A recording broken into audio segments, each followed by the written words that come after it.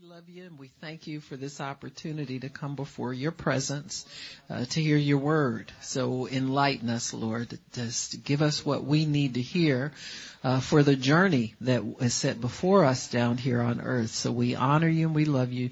You prepare us for everything, Father. And we thank you so much for that, Lord. In Jesus' name, amen and praise God. Amen, amen, amen. Praise God. So I thought I'd talk to you some about warfare today and how, amen, and how the devil can't stop true apostolic ministry. Amen. He cannot stop true apostolic ministry. And not throwing no shade on the way. But, we live in a day and age where people assume titles, much more than they have in the past. And I believe it's because we have kind of a breakdown in our church government to a degree, because we don't have the order and the structure that we have traditionally had. There were some problems with that, but you can't throw the baby out with the bathwater. You have to hold on to the things that are good, because Jesus is still the head of the church, and we can always appeal to him and get understanding of how he wants his people governed down here. You see people feel free. It used to be people would join a church, their kids joined the same church. It was generations of people in the same church, and they were faithful people. And so, church buildings lasted from years to years. Now you see abandoned buildings. You see people who go and start something up and then can't hold on to it and they have to quit and all this kind of stuff. There's probably always been some of that. But I think there in past generations has been a little more godly fear there and a little more respect for the ministry, that people didn't really try to call themselves. They didn't find, there wasn't anything glamorous about it. I'll put it that way, enough for people to want to call themselves. Now we see just the opposite. There are a lot of false people, fake people, people who haven't been called. Or we see people who are gifted and called, but they won't pay the price for teaching and training the way they should. And so we have a mixture out here of things, but there is a true church in the earth at all times. And that true church, there are different signs and ways, characteristics where you can identify. And so I thought I'd talk about apostolic ministry, the office of the apostle, as one that you need to take note that many people who call themselves apostles are not that. People have taken on this thing about if you have two churches or two churches in the same city, you can call yourself an apostle, and we got a campus here and a campus there, and they're killing themselves trying to pay the bills in two places. And most people who are pastors who have shepherded for a while tell you can't get slap happy when offerings are good, because there are going to come seasons where they're not as good, and you still have the work of the ministry to accomplish. And so we need to take a step back as believers and get it inside of us what the true apostle looks like and what their ministry is like, and how it must be a calling. You must be called to this. You can't just make up your mind one day, that sounds like me, or that sounds good, or so-and-so's one, I can be that too. This isn't, a game or something. But I can tell you that's the way many people approach ministry anymore. And so I believe Jesus has a way to dignify and refine his church so that we can be the shining light that is set on a hill and draw people to Christ, and not be these immature goof-up people who will say they're this, that, and the other, and it doesn't even sound believable when it's said. You got me? You just have to look beyond what people are saying about themselves, and you want to be connected with true ministry. You don't want to spend all this time doing stuff and then you get involved with crazy people that, every other week they're called something different and, can't keep a phone on and, all that kind of stuff. God provides better than that. So, but there will come a time the false always disappears. They fall out of visibility, and then God will continue with true ministry. So I was reading through the book of Acts about the Apostle Paul. I thought I would talk some about that, about how he discharged his ministry and what the characteristics of his ministry were. You need to know that the word apostle, or in the Greek apostolos, is a word that means someone who is sent. Now, sent by God, not by a group of ministers, not by, the group, but you're sent by God, and you're sent to a specific place for a specific amount of time to do work, to do His will. The thing about the apostle is that most of them are independently called by God, and they have this tendency to just get up and go. They don't stop by Facebook and tell everybody. They don't, try and get a bunch of people sending them money and so forth and so on. In fact, the Apostle Paul refused offerings sometimes, and he said the fathers should lay up for the children, not the children for the fathers. Amen. Those of you who are parents, you don't want your children taking care of you. That's like a joke to most parents. Go somewhere and sit down, boy. And if it gets to a point ever in life where you have to have it, you really have to humble yourself, or it's a foreign relationship that way. That role reversal like that is not comfortable to most people. And so looking to the flock of God to care for the shepherd is a reversal of the order that God wants it to have. It doesn't work well that way. God takes care of His ministers. And I think there's no other office that proves that more than the office of the apostle. You'll see apostles released quite a bit during outpourings of the Spirit and the Spirit of God, like the last great one we think about. There have been some smaller revivals. A revival is like a big earthquake or a tsunami, and then it has other little ripples, smaller moves that continue throughout the earth that are similar, but not quite the dynamic and not quite the intensity. So one of the breakthrough revivals that occurred in this nation was the Azusa Street revival. That was characteristic by people having what they call Pentecostal experiences, the same experiences you see in the book of Acts, where someone would preach or they would pray and the Spirit will fall upon people. No laying on of hands, nothing against that. But many times in these outpourings of God, the work that God wants to do in people is so specific and unique to them as individuals that it takes an outpour of His Spirit. And then people respond to and yield to that outpouring, and God begins to do a work in them to equip them for the ministry. And so out of that revival came very many apostolic ministries. John G. Lake, Lester Sumrall. These were people who came not at that time, but eventually after and around that time of that great outpouring. William Seymour, of course, he carried that anointing to California. There were so many, there were some women ministers that came out of that. And they all had the characteristic of going to Azusa Street, being filled and equipped and going out immediately.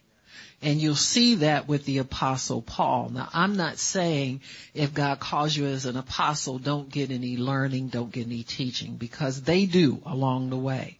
But they have to first prove that anointing. There's something with the anointing of the apostle. It has to be proven first. And then the add to and the training comes. So many times what people do is they'll feel called and then they'll start going to Bible school or something like that. I'm not against that because that's how the other fivefold are trained. But the apostle is unique and different in that they tend to just get up and go. You understand what I'm saying? There's something that they carry that cannot be held back. It can't be, let me put it to you this way. When Paul was talking about when he was converted, when the Lord knocked him off of his horse and he was blinded for 3 days. And he said that Jesus appeared to him and gave him his ministry instructions. And he said, when I received that vision, he said, I conferred not with flesh and blood. In other words, I didn't put it to a vote. I didn't ask nobody what they thought. I simply stepped out in faith and obeyed what God told me to do. And many people lose the edge of their calling by talking it to death with other dead people. Now, you all been in that conversation before. You go somewhere and you think these people look like they're on the same page with you, and once you start talking to them, you realize they don't know beans about nothing. So you just need to learn how to keep moving. You got me? Instead of being an oil and water situation, you need to just say, okay, God, this isn't my place. I'm not called here. I'm moving, lead me on to where I'm supposed to be. And if you will follow that leading of God, you won't go wrong. And you'll find the apostle has this thing about them. They must follow the leading of God. It's hard to pin them down. It's hard to get them to, well, brother so-and-so, he's the chief, this and that. They pay no attention to that kind of talk. They could care who's the chief of this and who's the bishop over here and who's the archbishop and who's the this and the that. They care less about man's structure in things because they see that what's before them is the go ye into all the world. Just go and not stop. You got me? They are go people. They're not stop people. They know how to pray for what they need. If they need association with people that can help them to understand some of the things better pertaining to God, they know how to pray for that and believe God to bring it to them or lead them to it. They're not big on organization, falling under this person, affiliating with that person. You got me? Do you understand what I'm saying? They're not TV people necessarily, though you'll see them on television, but that's not what they're after. They're after all the world. You got me? They're after following that next step, in being sent and getting there.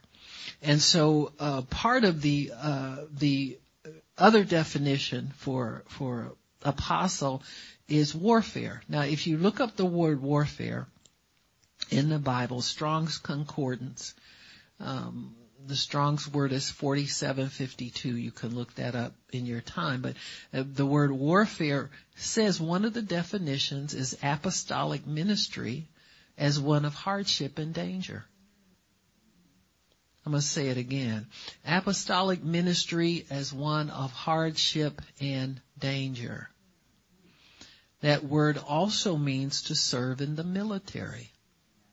And this is why apostles are many times, misunderstood or kept at arm's length or something like that, or considered to be mean, because they don't take any nonsense. They have this military edge to what they do. They know what they're called to do, and they don't let anybody stop them from doing it. You got me? And so, you can't want to be their friend and spend a whole lot of time with schmoozing and, all zhuzhing and all that kind of stuff. They're not the schmooze and zhuzh people. You know, there are people that, because they have to stand in a place where they protect the anointing at all costs. If they let go of what they carry in God, their very lives are at stake.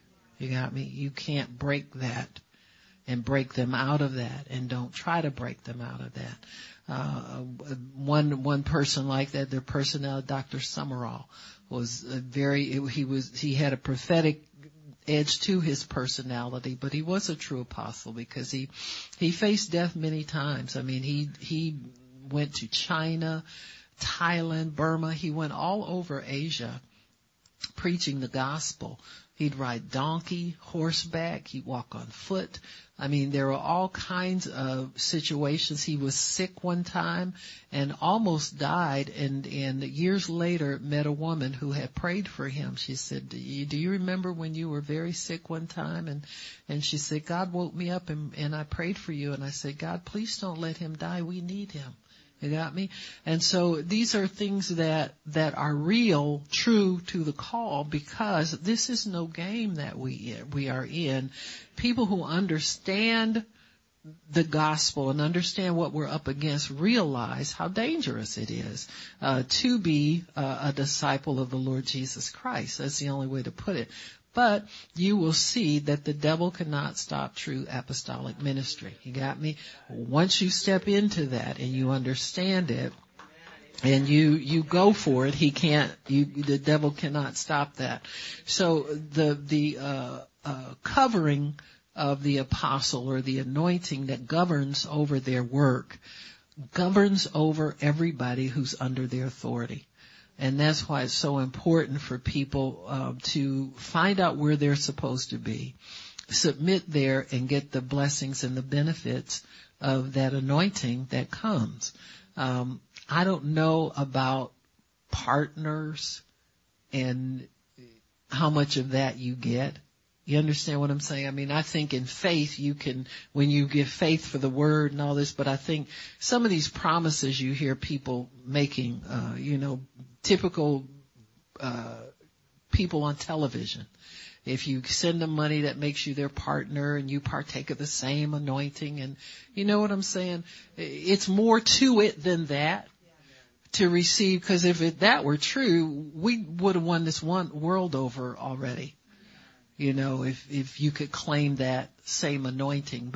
But when you work under true apostolic authority, there is a connection there that allows you to tap into the same anointing that person over you carries.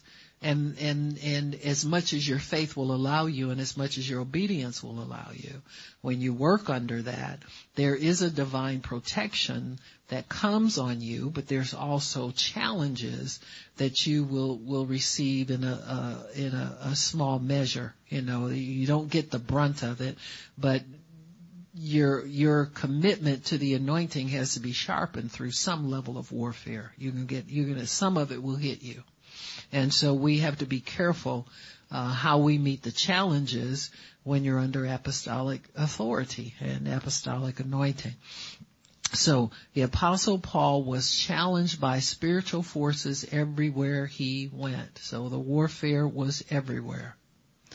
1 Corinthians 15:32, Paul remarks that he fought the beast at Ephesus. Got me?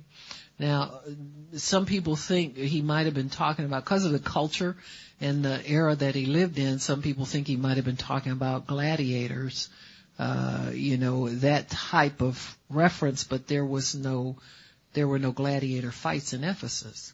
I mean, they were in different cities, but that was not one of them. And so he's not talking about the fights where they would have in the arena where people would fight different beasts. And some people killed them. You understand? Gladiators were known, some of them, to fight very valiantly, and they would fight animals and oftentimes would win. So they know Paul was not speaking about that. And so they believe he's talking about a spiritual entity over the city of Ephesus. Amen. And we see evidence of that when he went to Ephesus, because they had a statue of Diana there. And Paul was able to preach the gospel there, and many people believed and started burning their books that they used for sorcery and all of those things. He always got in trouble for what he did. You got me? So that was coming. But he said he fought that beast. Amen. And and that's what apostles, that's always their calling card, that they fought something. And it was something real, a real spiritual force. And then there's fruit to show for their fight. Amen. And so when you see, he says he fought the beast at Ephesus, and he won, because the fruit there was that many people were converted and turned to the Lord. Amen. In 2 Corinthians 12:7, he talks about the fact that he had received a messenger from Satan to buffet him. Amen. And so it appears that this messenger followed him everywhere he went almost. Because he said 3 times he asked the Lord to take it away, and God told him, my grace is sufficient for you, because my strength is made perfect in weakness. So apostles have to look at sometimes warfare as their friend, because it helps to keep them in the grace of God and not fighting in their own strength, not trying to, take it personal, all of that. That's something that you'll find many times they just don't have. That, you can offend them, you can call them all kinds of names, and they still keep coming. Where pastors want to commit suicide. No offense to them, but you know what I'm saying. People who don't have that anointing and understand warfare that way, they won't quit. We're depressed. You see that all the time, statistics. 60% of the pastors want to quit the ministry. Bye-bye. See, that's the way apostles and prophets say, you won't do this? Bye. Don't hinder me. You know what I'm saying? Just don't let your fear rub off on me, so get to getting. And if this ain't your shot, God bless you. Glad you found out and didn't get everybody else around here depressed and acting crazy. And so, but we love you, but get to getting. You know what I'm saying? We got work to do here. I don't have time for this. And really, sometimes people are being weeded out who have called themselves. And so, you hear statistics like that and you think to yourself, well, how many of them really are called by God? Because that call never goes away, and it's not hindered by your feelings. So he had a messenger, a messenger from Satan to buffet him. Amen. In Acts chapter 16:16, we see a girl with a fortune-telling spirit to follow him. And so this is common for that anointing. The apostles' anointing will attract certain spiritual forces, because they always want to go where the power or the source of the power is. And the Bible says God calls first apostles because they are called to go into territories that have not been visited by their ministry before. And I'm not saying by the gospel. Pretty much every place in this country has been visited by the gospel. Come on now. But we still need apostles here, because there are certain kinds of ministry or revelations that come from God that need to be planted in the earth. And so apostles carry a revelation, a new kind of ministry, a new dimension of ministry, or something new that is not widely accepted, amen, in the church community. Like salvation is widely accepted. You'll see the devil put up a little fight against that, but not as much, because everybody knows the Roman road, But some of the ministry that God calls to make an impact in places. And one of the ministries, anything having to do with prayer, is always going to have to be planted by apostolic authority. Because you'll never get beyond crying about your kids not having, not going to church and all that unless you get something heavier to hit the devil with. You got me? And so when you need something, a new dimension in prayer, new dimension, apostles are released to take that revelation, take that knowledge. Like deliverance. Okay. That's so widely accepted, it's not even any power there anymore. You got me? People don't even bother with it anymore. Now you'll see some deliverance churches here and there, but you're scared to go in there. And I know y'all scared. 'Cause I'm scared. You got me? Because it's a bunch of hocus pocus, a lot of flesh, a lot of seeing things in the natural, but not seeing much in the spirit. And see, this is what happens when a pure revelation of God comes. Once the church gets a hold of it, they begin to water it down, manipulate it, get it in the flesh, put up a banner, a marquee, a sign,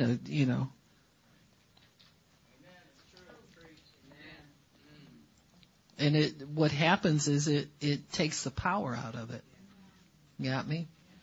Everybody wants to do it. It gets to be a game, a toy, something to play with after a while. So we're big at that, folks. Church folk is big at playing and not really being sincere and reverent toward God and, that kind of stuff. And so apostolic ministry, if nothing else, carries with it a reverence for God, a respect for God. Not all this slang stuff and, you know what I'm saying, pally stuff. Is a high regard for God and His authority and His power. So we see on these different levels, Paul fought spiritual warfare. The little girl that followed him, trying to witness and be a part of the church, he just got sick of her mouth and made the devil come out of her, man. So he just got tired of her. And so it wasn't like it was a big thing or God sent him there to do that. He just got irritated, and he decided to take authority over it, and God let him. And so she wound up losing that. Well, that cost him. So he wound up in jail. Sometimes things bother people and it's God. Sometimes things bother you and it's you. And so you have to know the difference. Amen. And it like Samson, I'll give you that as an example. Remember Samson? He didn't live right. He was always breaking the rules, not doing anything.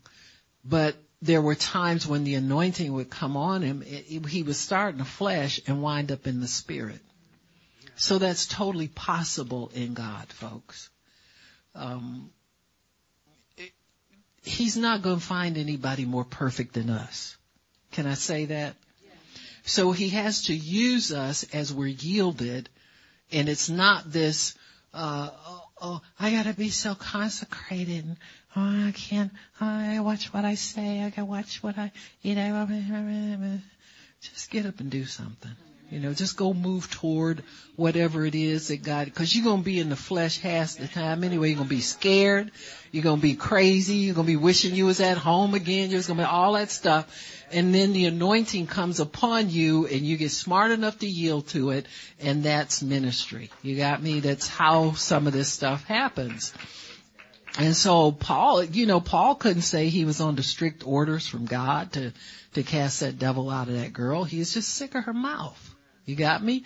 And God showed up. Amen. Instead of him telling her off, he just cast a spirit out of her. And it cost him a bit of trouble. Everything that Paul did cost him trouble. And that's typical of apostolic anointing. There's always a retaliation against it. There's always a force that comes either to meet it and try and stop it, or to retaliate against it. And so what the enemy wants to do is kill it before it gets effective in the earth, or pervert it so that it's so watered down and mixed up in the flesh, it's not effective. You got me? Oh, he did that with Samson. Samson was not as effective as he was supposed to have been throughout his life. The Bible says he killed more people in his death when he took down that building than he did the whole time he was a judge. He judged for 20 years. And so because when you're in the flesh, you can't be used much. Not as much as God would like to. You got me? If he can get your attention and teach you and train you how to stay faithful to the anointing, he can do a whole lot more with you than he can this off and on, up and down, sporadic stuff. Wants you to stay with him so that he can use you successfully every day. There are many ministers, apostles, who have gone all over the world and preached the gospel, amen, and never had anything bad happen. They didn't mess up. They didn't quit nobody, sleep with nobody, do that. They just live clean through the whole. Well, God can do a lot with them people. He'll use us all, but he can do a whole lot if he can get us to be obedient and to be reverent to him and to understand and to just obey the call of God. Quit trying to be somebody. If he can get us to stop that, because you jump out of the spirit and the flesh so quick. We all are tempted to. We want that notoriety. We want that attention. We want that, and so we have to crucify that every day. Sometimes that's your daily cross. You pick up, God, just help me not to get off into me over this and stay where you called me. Amen. And stay available to God more than anything. So then Paul, I thought I'd go through a couple of situations with him to show you how to successfully come through, spiritually speaking, and allow God to be your deliverer, have successful spiritual warfare, and not get over into the flesh and not lose it because of what God has called you to do. Our ministry is an apostolic ministry. It's not like a campus here, a campus there, two campuses in one city, kind of thing, bishop here, bishop. We don't do that, okay? Mainly because God has not called me to do that. But he has called me to manage ministry in 3 different cities. Amen? And so that's the scope of our apostleship. But the fact that we are sent there and I still go, that's the other way you can know the false people. If it ain't tantalizing to their flesh, if it's not 800 people in 3 different locations and they on TV, they don't want to be bothered with it. You got me? And so I made a pledge to God that I would go where he sent me and do what he wanted me to do, regardless. I could care less if y'all come here or not. I'll preach to the carpet. And I'll pray with the carpet. Amen. You know what? Because I know what I'm called to do and I intend to get it done. I ain't leaving here till I'm done. You got me? And I'm not seeking anything, fame, no. Amen. I just want to be known in heaven and earth and under the earth. Got me? In earth where I'm called to be in earth, but I could be undercover for a long time. It does not bother me.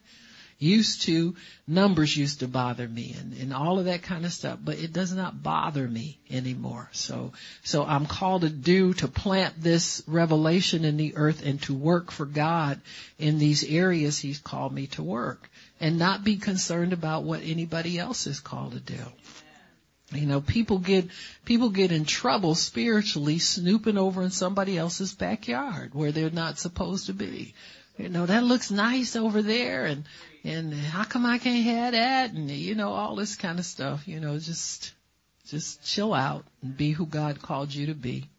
You'd like to see more watchmen, but I've seen a lot of them come and stay faithful for 10, 15 years and then go do something stupid, just drop out. And confused and don't know where they're supposed to be. It's tragic. But once you're called to this, you have to stay faithful to it. I don't see these people. Bishop, I see people hopping from place to place. They never know where they're supposed to be. And God's not like that. He will tell you where you're supposed to be until he tells you something different. You stay put. Good gravy. That ain't hard. You wonder what gets into people. I would so love to to just know and do. That's all I want. God, tell me what, not knowing is a burden, if you know God, there's so much work of the gospel to be done. You sit here and you look at the people that don't know God, that don't go to church, that are told Christians are mean people, they're hateful people, and we get persecuted on TV 24/7. I mean, come on now, it's tough out here, but you've got to know that God has called you to this life. And it is a humbling life. It's not an exalted life where people know who you are and you got to beat them, have an entourage and beating people off of you. That is so carnal. It really is. So turn off. I don't go to see people like that. I don't send them my money. I don't do any of that stuff with them. They are in a different place than I am.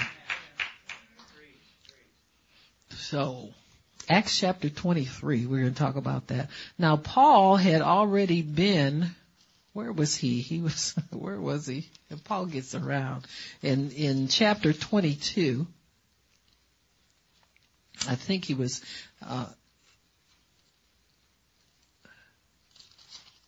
let me just go to 23 because Paul has already put himself under the authority of the Roman government, because they were threatening to kill him.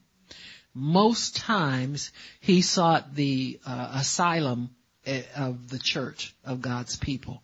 But you got to understand too, there he had many enemies. So Paul is this person who is called and anointed by God and receives continual revelation from God, because he has been to so many different cities and planted churches there. You notice that Paul doesn't go plant a church and turn it over to somebody like Timothy and never talk to him again. He has, before Paul moves on, he goes and he preaches at these places, deposits what he has for them. And you will see that when he moves on, or when it's time to go to another city, that church is stable. They have apostles, they have prophets. He has been able to discern who these people are, lay hands on them. He writes letters to them so that he straightens out disputes. He governs. In other words, he is visible, hands-on, and he governs. He is not just telling people, counting numbers and saying, I'm over so many churches and yada, yada. You don't see him asking for a tithe from all these churches. You see him he tells people, if you want to give an offering, it is for this other church that is struggling. And then that's why he receives that offering. He says, but I don't want people to be moved emotionally, so prepare what you have before I come. Amen. He's very strict about that. Paul made tents when he, in his downtime between revelations and being thrown in jail and preaching and all that, he had an occupation where he took care of himself. And so it's very, very different. The purity that can be placed into a work in God when you have that attitude about what belongs to you, what belongs to God's people, what belongs to whomever, the purity that comes in that, when that is pure like that, it's amazing the power that follows and the signs and wonders that follow that ministry. Paul talked about the marks of the apostle were evident in his ministry through signs, wonders, and mighty deeds. So that's the other part of the evidence of that ministry is signs, wonders, and mighty deeds. Mighty deeds can refer to the change that will come in a city because the gospel is finally preached there. It can be opportunities Paul had all the time to speak to kings and governors and people on that level and make a difference and make a change there. Mighty deeds can also be seeing 5,000 saved at one time. You got me? The outpour of the Spirit that comes in that arena when Christ is preached. And so these are the things that separate and set apart the apostles' anointing from the others. The other one definitely is that of the warfare and the victory that's always present with them. You don't hear them saying stuff like, well, the devil did this and they stopped.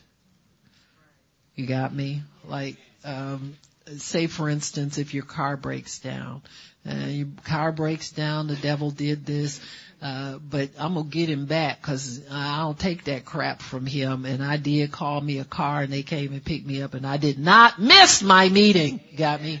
And I was not late.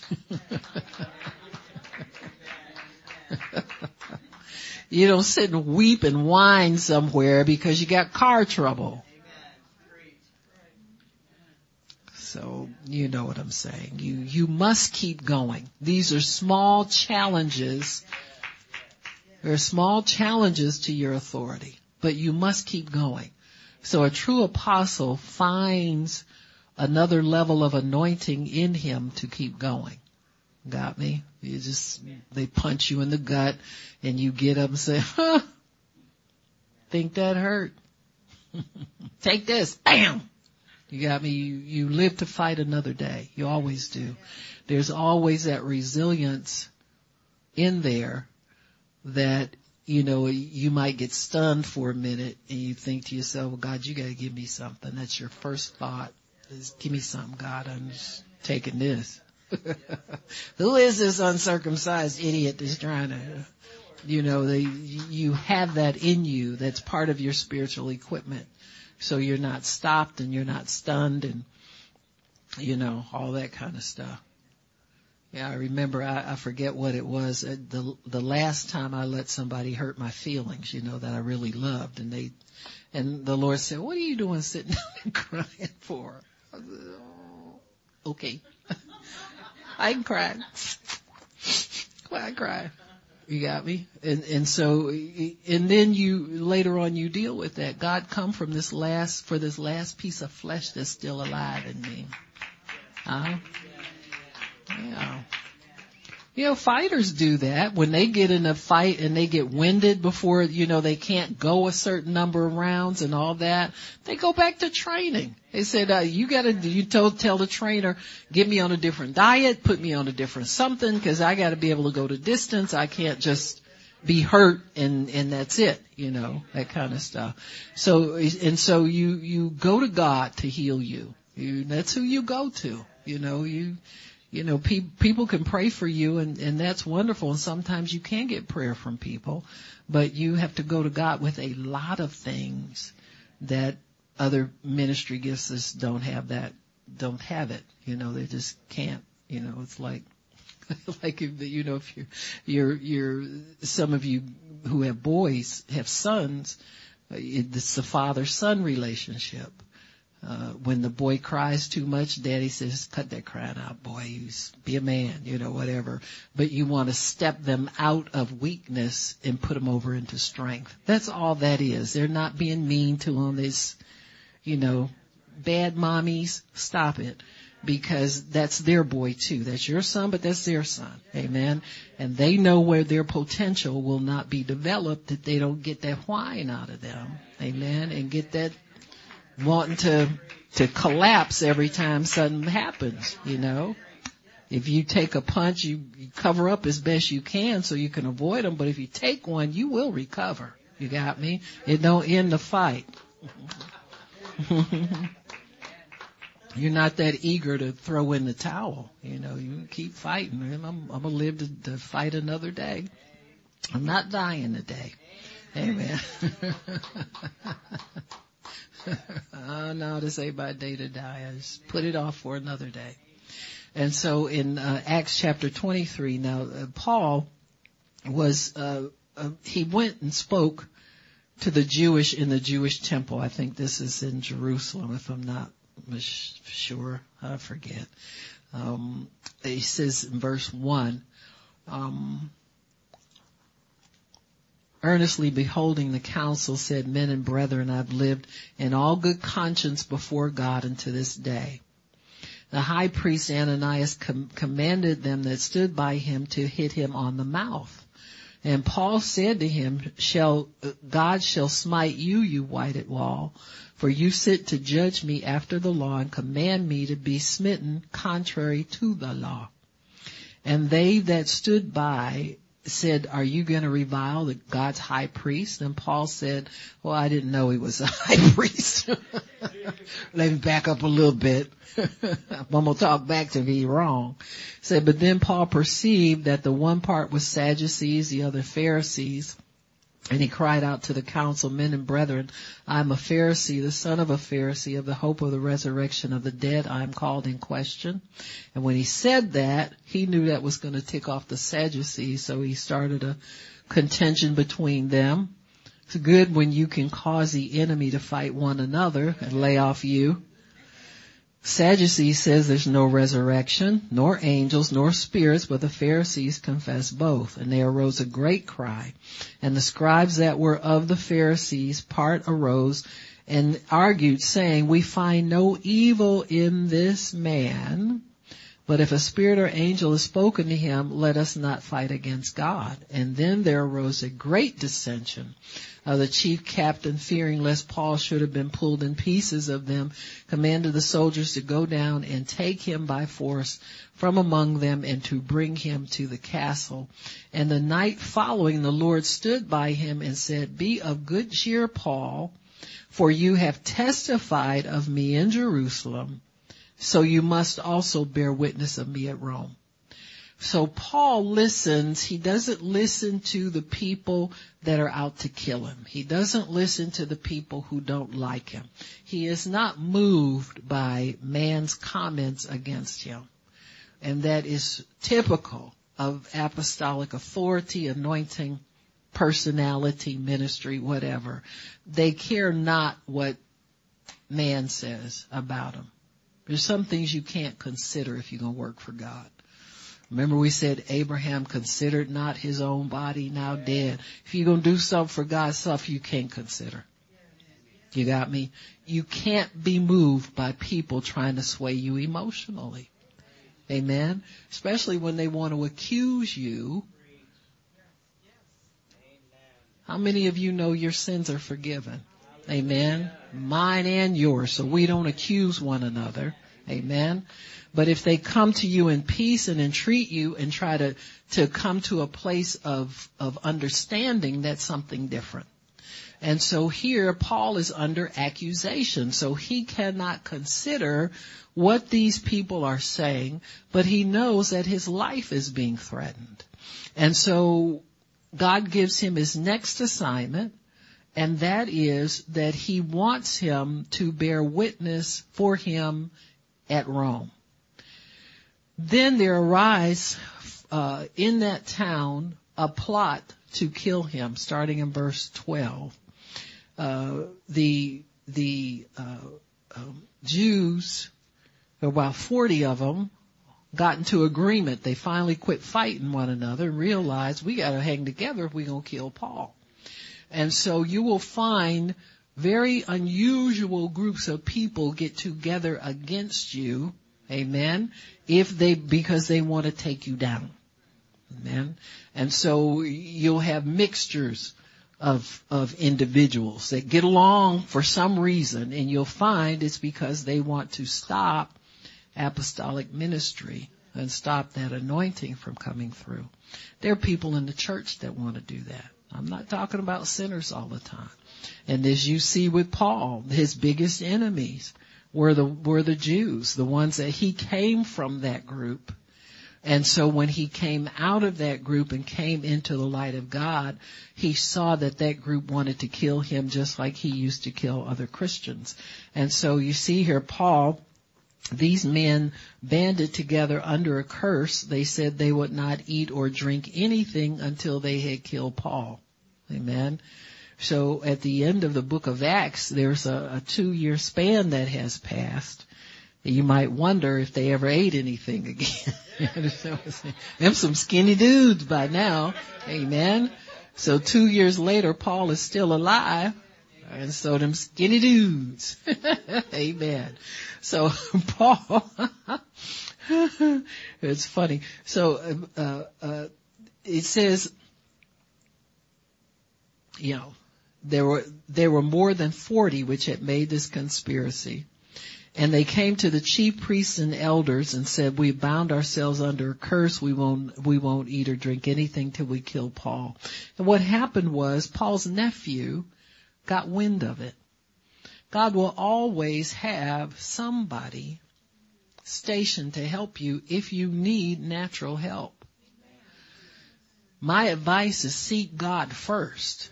You got me? Don't look to man first. There's always that, that desire to you find it on your own. You'll find the wrong thing every single time. You'll be thinking people are with you and, it all falls apart in the end. I remember years ago, there was a minister that I knew. He was mostly a singer. He said God had called him to start a church, and we hadn't heard from him in a while. And I was asking Pastor Shirley one day, I said, you heard from them? And the answer was no. And then it kept bugging me that we hadn't heard from them. And so I attempted to make contact with them and located them.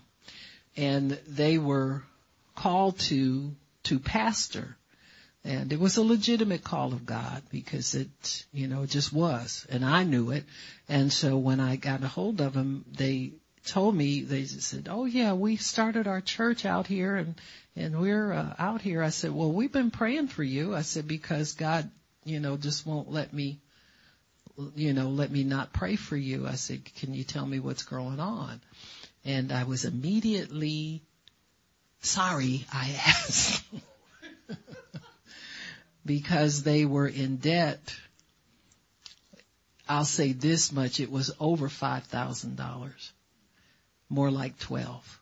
You got me? And they had gotten in debt because they were encouraged to move out there and start their church by people, men, ministers that they had ministered for over the years. A group of them encouraged them, and they said, and we will help you get started. Well, help never came. And he said, we had already made up our minds to move, and we had got everything packed, and we had come out here ahead of time and found a building and all of that. And what happened was they got stuck with their furniture being in storage. And that's what, once they move you, you don't get your stuff out until you pay the bill. And nothing was coming. Got me? Now, years ago, the Lord prepared us that He would have us support people in unique situations. Amen? That people these would be people that nobody else would help. And that they were not known people. They weren't, quote unquote, in the world important, the church world important people, but that we had to stay open to help people when we were able to help them. You got me? And we had some opportunities where some pledges were made to the ministry. We were totally debt free, and we had money that was saved up.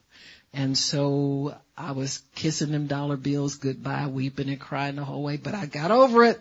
You got me? Because it doesn't help them. What help is it to say, well, I'll give you half of it and you get the other half somewhere? You have to do the whole job. And so I was able to see how depending on man, and the Lord taught me a lot in that. And He said, this is why you had a rough start when you got started, because everybody you went to for help slammed the door in your face or quit answering your phone calls or quit talking to you. He said, because I never want you to get dependent on man for anything that I want to. If man's going to help you, I will put that person in your life and you talk to me about everything you need. I mean, everything. And so I learned that what he had told us was true about us, because and I think they couldn't even keep that work going. You know, they had to leave there and go do something else, because once you get man's handprints on God's work, it's marred forever. You got me? Just like on the potter's wheel. You know why that wheel spins so fast? To make it so fast that your hands don't leave an imprint on that. And when they take that pot and dry it out, they inspect it for fingerprints. That's why they had a potter's field out there. They would throw the old clay jars out that didn't make an inspection. They throw them out in an empty field, because after it dried, there was nothing else you could do. You could smooth it out while it was wet, but once it dried, if you found fingerprints on it, that's the one thing that mars pottery beyond recognition or beyond value, and that is man's prints on it. So God doesn't want man's prints on you, on your ministry, and he don't want your prints on his work. You got me? It's all for his glory. And so you'll learn some things if you work dependent on man's worst thing in the world you can do. While you're looking for who can help you out, you could have prayed already and God could have the answer on the way to you. This is what we don't do many times. We don't seek God first. And so Paul, once his nephew finds out that they want to kill Uncle Paul, and so he is able to go in and talk to Paul about this, and he reveals it to him. And then Paul directs him to the chief captain of the guard in the prison, because that's where Paul is. He's in custody. And so he reports to Paul that these men are going to kill him. And so Paul then has him report it to the authorities. The authorities, if you drop down to verse 28,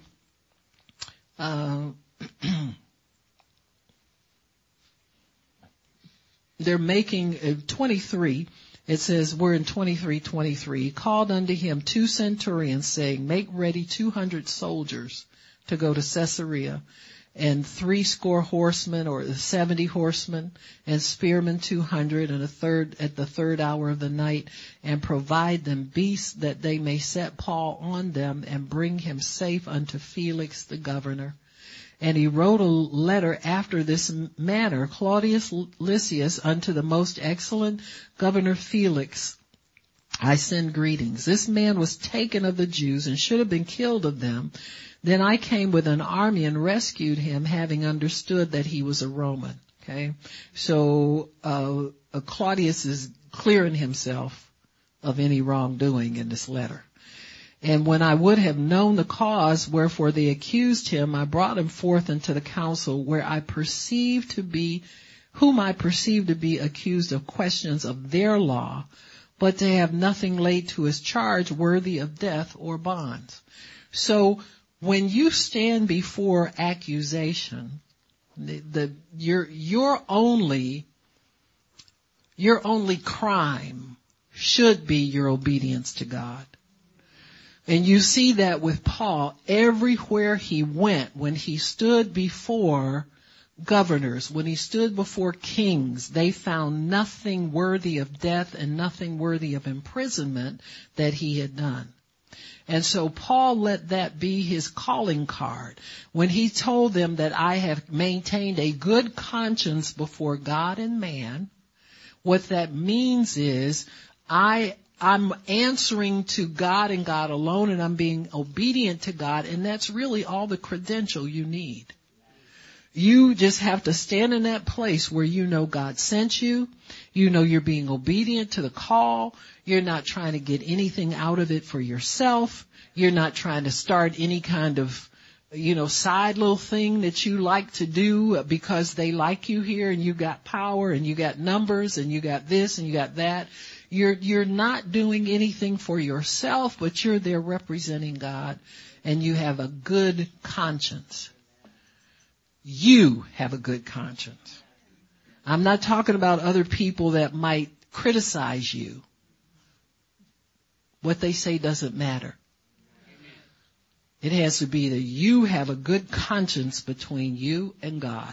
Because if nothing else, I can tell you that people who work for God are highly misunderstood.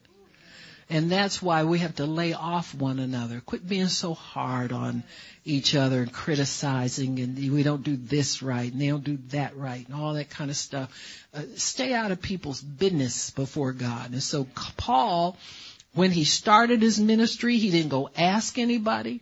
He did go report to the church there, and they were able to see that he was really converted.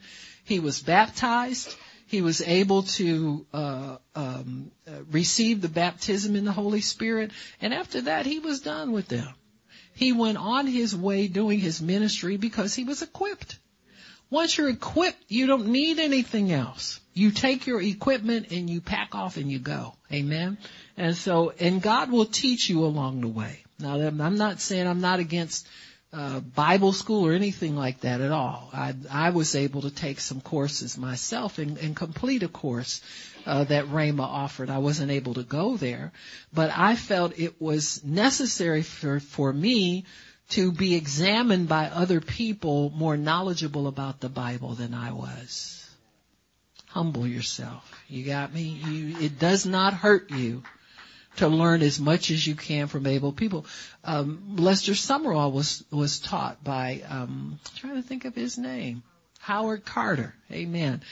He had asked God for somebody to teach him the word because he loved the word, but there was much of it he didn't understand. And Dr. Carter was the head of a Bible college, and they traveled together for many years. And as you know, Dr. Summerall, if you look at some of his writings, I mean, it's to the nth detail.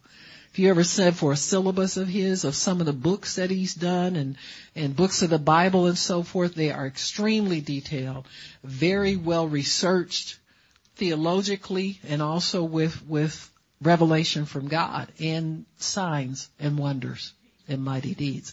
And so it's sometimes, but God he wants to see you get up and use what he's given you more than anything. And so in apostolic ministry, you got to be moving out doing. You can't be sitting back doing nothing. And so Paul then is able to, he goes there he's being sent now, to Caesarea to talk to one of the Roman magistrates. And so in this letter, it's explained that he has done nothing worthy of death or of bonds. That's verse 29. And when it was told me how that the Jews had laid in wait for him, I sent straight away and gave commandment to his accusers also to say before you that they had something against him. So then the soldiers, as it was commanded them, took Paul, brought him by night to Antipatris.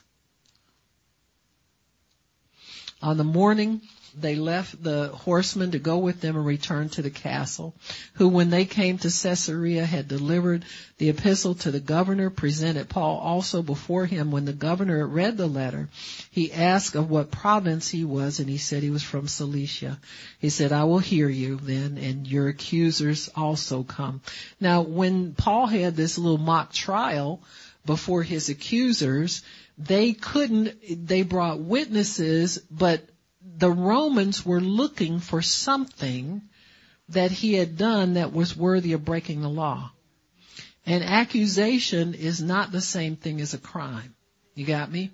And so many times, but see, we need to understand that, because what the devil is doing with most of us is accusing us, because there's no crime here.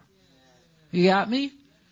And I think sometimes we need to, here is a secular, worldly government judging the church as being in error. Because many times we'll accuse somebody of, they didn't speak to me and they don't like me. See, there's no crime there. But see, we can commit it. Church people will build it up and commit it like it's a crime, honey. You know, it's a crime not to come in and hug everybody. It's a crime not to come in and bless everybody. It's a crime not to come. You understand there's no crime here. And we need to pull it down into the level of normal reality, because people in the world look at that and wonder, what is wrong with them people? Do you know, as people been slapped in the head and scared to go home and running, taking their children to a shelter, and y'all wonder about who spoke to each other?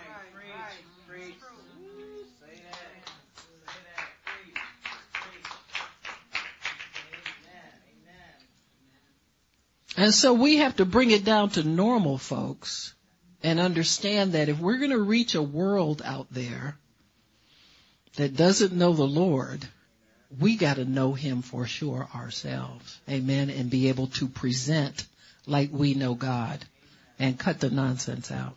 Amen.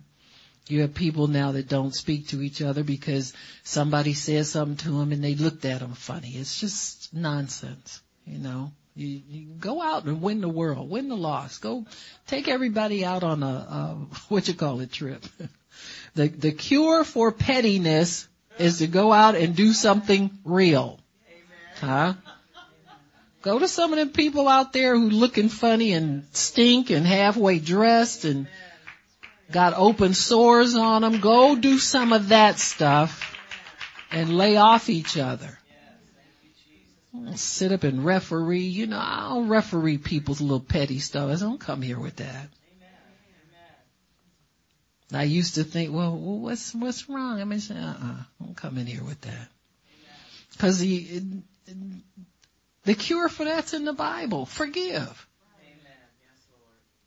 And then what do? Go and drag them out of their pew in the church and tell them they need to treat you better? I don't think so. Hey, what you here for? Cut that out. We ain't that kind of church.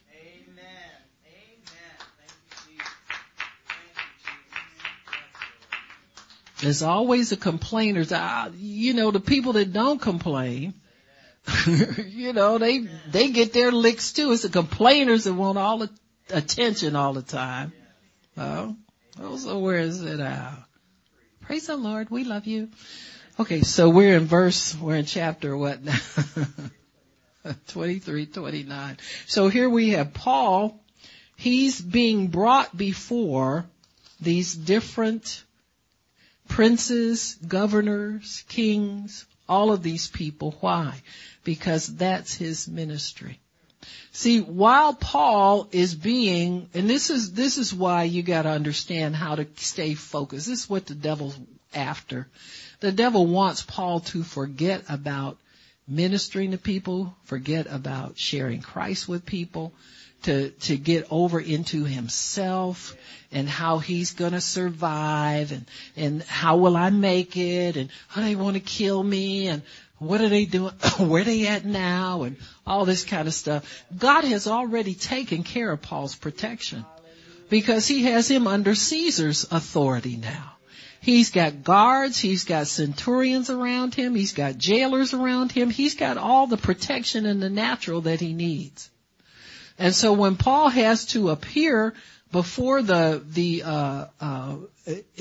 this court, he has to present him.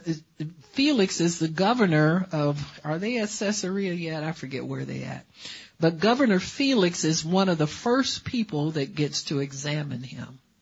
So while what they are doing is the governors and the kings are acting as judges when the Jews accuse Paul. And so they're way out of their league, way out of their jurisdiction. There's a couple of them that know something about Jewish law and Jewish customs and all that. But the Romans are looking for what crime has been committed. Because this man's a Roman citizen. And so his appeal to Caesar as a citizen of Rome puts him in that league and not the petty league of the church people. And so there must be a crime found before they can punish him and punish him legally. So God protects Paul like this. Paul is able to go everywhere he wants to go, witness to everybody, preach to everybody he wants to, while he's still under restriction by the Roman government. The gospel is never bound. Christians have all kinds of accusations against them. The devil can be threatening to take your children away from you by some kind of lie somebody told about you. It can be threatening to take your house away from you because they lost some paper or something like, or, whoever you had do your taxes regularly, never mailed them in for you, or you don't want to file your own taxes, whatever. But God will put you under His protection and under His authority and keep you secured until He can get help to you and get you exonerated from whatever it is that the world is accusing you of. And that doesn't mean that Christians can do bad and get a free ride. If that's what you think, you're on the wrong way. You don't understand the blood. Because the blood is paid for your past, present, and future sins. If you get devious and decide that you don't want to do something and you breaking the law, you know the blood is paid for your devious. You can repent of that. Don't get stuck down a road somewhere and think about all you did wrong and that's how you got there. Come on now.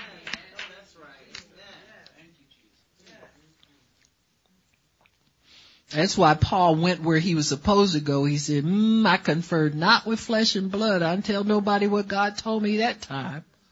Huh? Church people are still church people. You get a vision from God, you get a revelation from God, you better be careful about who you share it with. Huh? Seriously. People want to smack you down. Oh, I know that. Well, let me tell you what God told me. And then you get in a competition. You can't share things.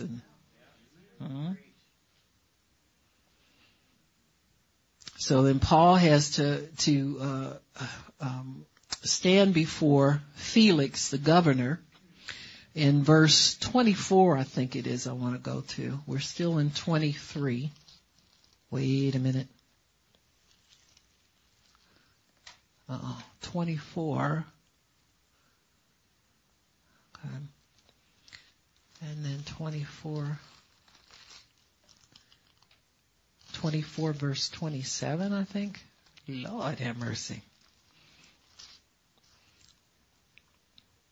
And I get into these long tracts of scripture and I almost lose myself, but he's in Caesarea here. 24, 5 through 9. For we have found this a man,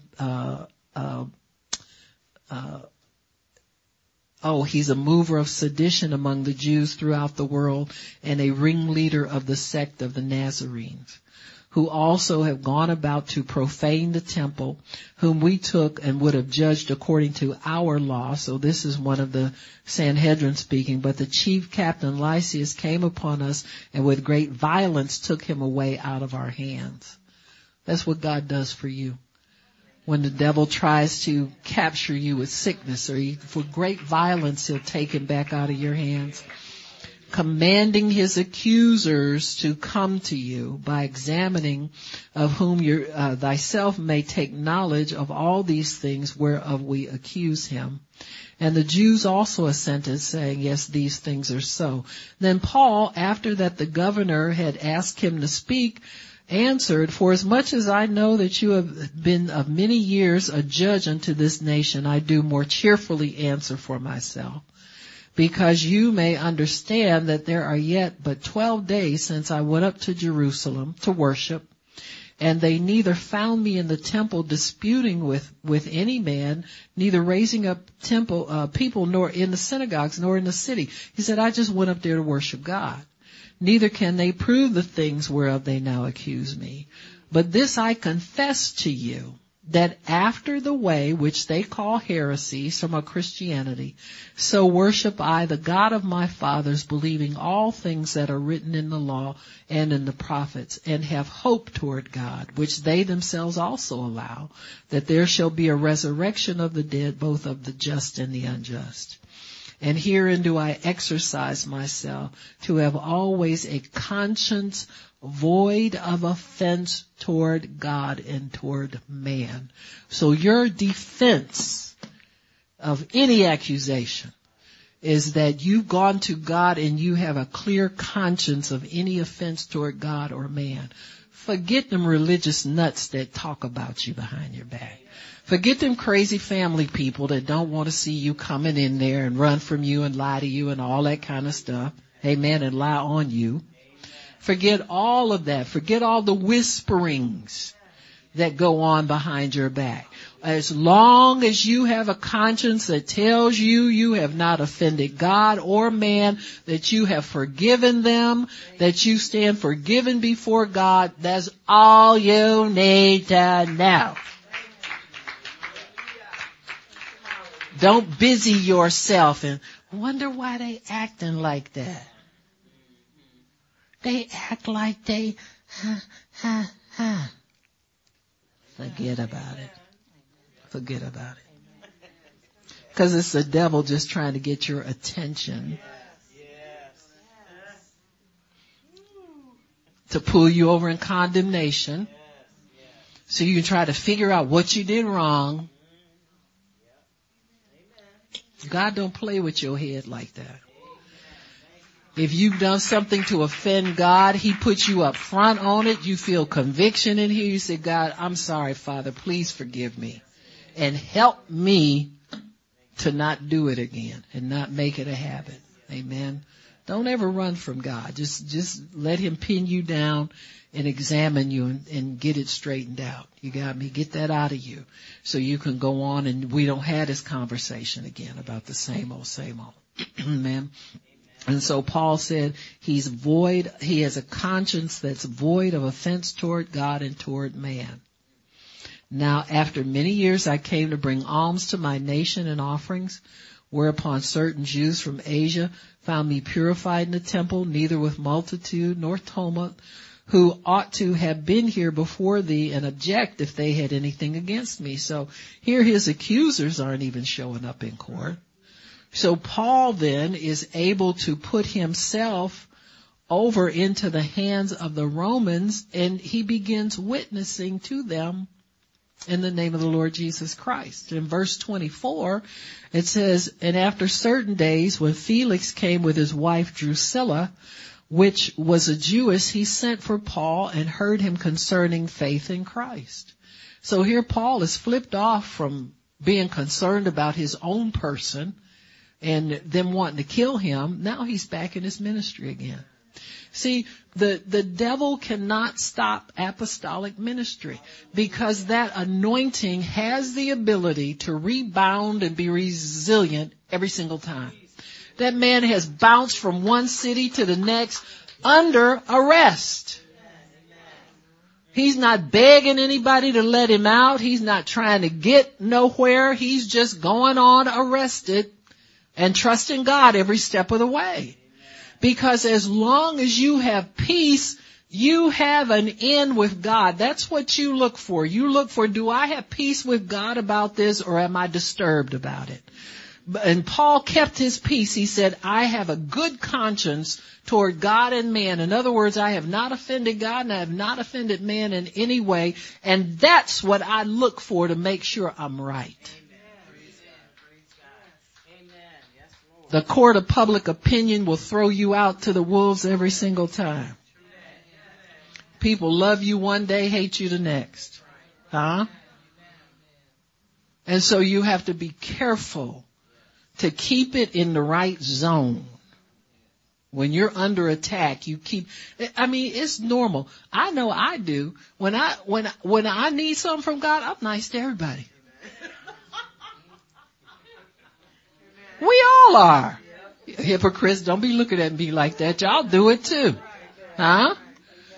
I see people that are diagnosed with cancer. They get so sweet. You understand what I'm saying? Because it's just human nature to know, listen, I can't afford to be on nobody's outs. I need too much. And that's the way we're supposed to live every day as believers, with a good conscience toward God and man. We don't have any offenses well, they better apologize to me. No, this ain't no time for that. Huh? You go to do if you have to. You understand what I'm saying? God just opened the door and I'll go talk to him. You understand me? There ain't no time for being stupid. You want peace, and that's uppermost, should be uppermost in your mind. And it says, let me see where it says Felix, and we talked about him and his wife. He hoped, verse 26, he hoped also that money. This is what Felix. Now Felix is sitting there listening to God preach the gospel for many days. He's thinking that he can get a bribe from Paul at some point. That's why he has him come in and talk to him. Listen, God will put you in places where the open door to preach don't look like an open door at all. But you're going to have to create one. You got me? Because here Felix is listening to Paul and he's thinking Paul's going to grease his palm or something to get him out of trouble, because that's what people do. But he knows one thing, and that he's not at Rome yet, and that God is going to keep him alive until he gets to Rome. But he's got all the tools he needs. He doesn't need anything from people. That's the greatest freedom you will ever have in your life, is not to be dependent upon man for anything. And love people, love God, let God bring people in your life to bless you.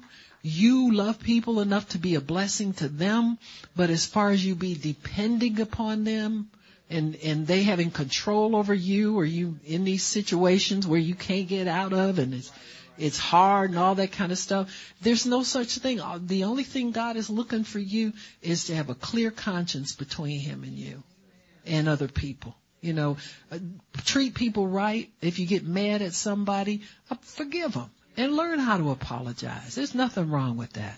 And live in that zone, but you're not here as a popularity novelty either, trying to make sure everybody likes you. Now that's a little twisted and perverted. So you stop short of that, but you learn how to keep, the most important thing is you keep peace between you and other people. That there's no tension when you enter a room. And there's no discussion behind your back. And there's no nonsense and shenanigans going on about things like that. No darkness in that relationship.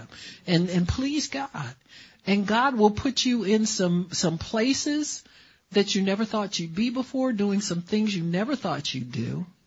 The gospel is always your calling card.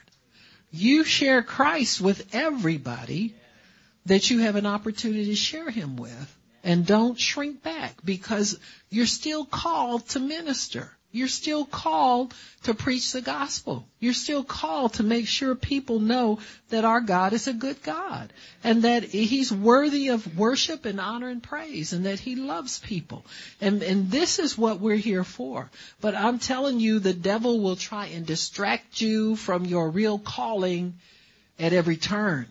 It didn't matter to Paul that he was in jail. He'd been in jail before. And he knew at the right time God would come and get him out. He had no doubts about that. But he didn't want the Jews to have authority over his life. And that was the one thing that he fought. He appealed to Caesar in order to get them off his case. You know, some people think he shouldn't have. Some people, in fact, I think it was King Agrippa at the end of Paul's time there said that he might have been released from jail had he not appealed to Caesar. Well, but the Jews would have killed him. So what you gonna do? Well, you're gonna try to live to preach another day. Amen. You're gonna do that so that, because God don't get no service out of dead preachers. You understand what I'm saying? When you dead is over with as far as what you were going to do.